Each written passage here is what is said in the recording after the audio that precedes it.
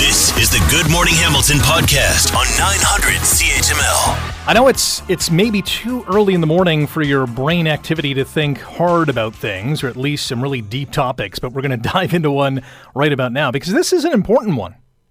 It's about organ donor, well, it's about a lot of things, but one of them is organ donor safety, which has been suddenly thrust under the microscope amid ethical issues surrounding a new organ retrieval procedure that has many medical ethicists split over its use.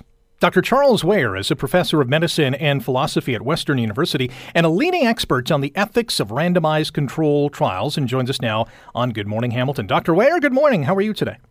Good morning, Rick. Thanks very much for having me on your show. Yeah, thanks for coming on because I really need your help on this one. Can you explain this new organ retrieval procedure known as normothermic regional perfusion, or NRP? How does it work? Yeah, it's quite a name, isn't it? NRP is a new perfusion technology that holds a lot of promise. It promises to improve patient outcomes after organ donation.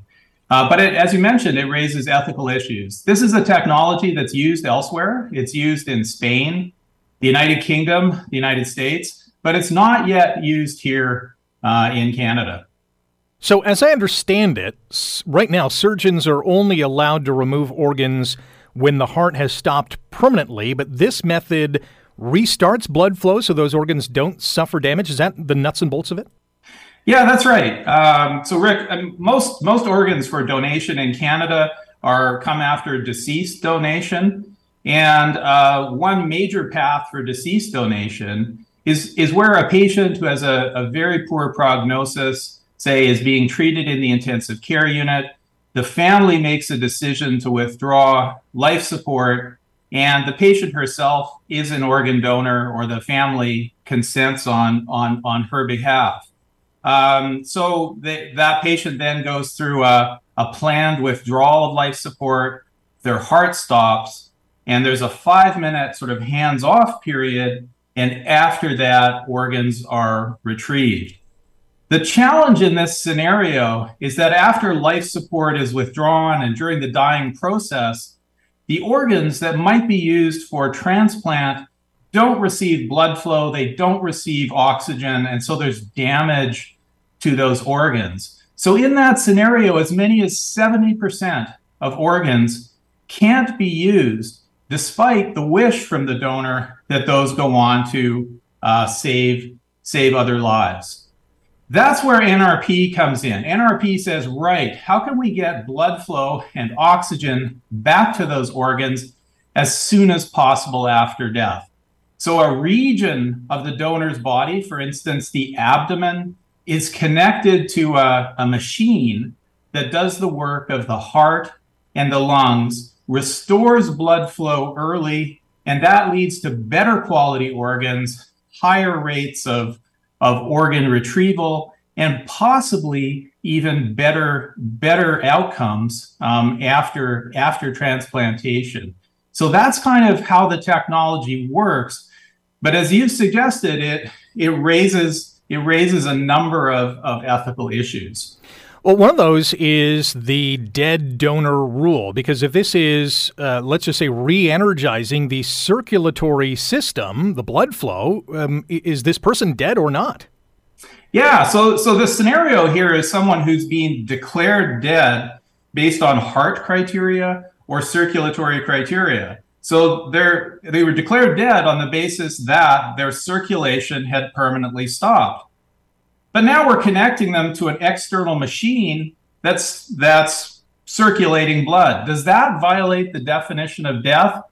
Even more problematic when NRP is connected to the abdomen and the chest.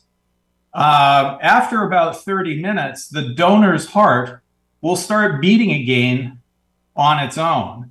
And I think that's in the scenario where a lot of your listeners will say, well, wait a minute, they were dead because their heart had stopped and it wasn't going to start again. And you're telling me that their heart is going to start again and work on its own. So yeah, I think there's a serious issue here, particularly for the kind of NRP that circulates blood to the abdomen and the chest. So what are the chances, Dr. Weir, that this new organ retrieval procedure will one day come to Canada? Well, I think it's a very promising technology. Other countries are using it to good effect. So there's a lot of discussion about it in the organ donation and transplantation communities. But there's a major set of ethical issues, as we've been discussing here, that just need to be addressed before that happens. So I'm leading a team at Western University that's looking into these ethical issues. We're cataloging ethical issues, but equally importantly, we're interviewing key stakeholders here, organ donor families, organ recipients, health providers who are involved in the care of donors and transplant recipients, and organ donor organizations. And we're interviewing them about their understanding of this technology, their perception of the ethical issues, but importantly, what they think are the drivers of trust and mistrust here. What we hope to get out of our study here is really a deep understanding of what drives trust specifically around NRP. And once we have a good picture of that, that'll allow us to craft policy for the responsible adoption of this technology right here in Ontario. Really quick, because we got to go, when do you hope to issue your final report after your study? We hope to have a report out next year. All right, so we're going to look for that, and maybe we'll have you back on to analyze those details. Dr. Ware, thank you for your time today, and good luck with us.